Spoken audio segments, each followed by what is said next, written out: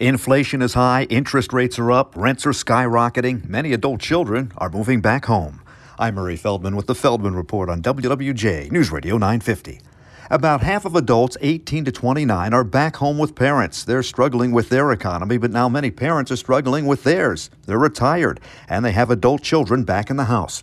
The publication Next Avenue says, have an honest talk and set limits as to how much financial support you can give adult children. Create a budget that considers your child's needs, but also your own, which means not tapping into your retirement savings to help support adult children. And financial writer Rachel Leland at Next Avenue says, be sure to set cutoff dates for your support, a time frame when they'll have to be back on their own. Nearly a third of Americans in a relationship believe spending more than they can afford is okay. It's worth it to show their significant other how much they care, according to LendingTree.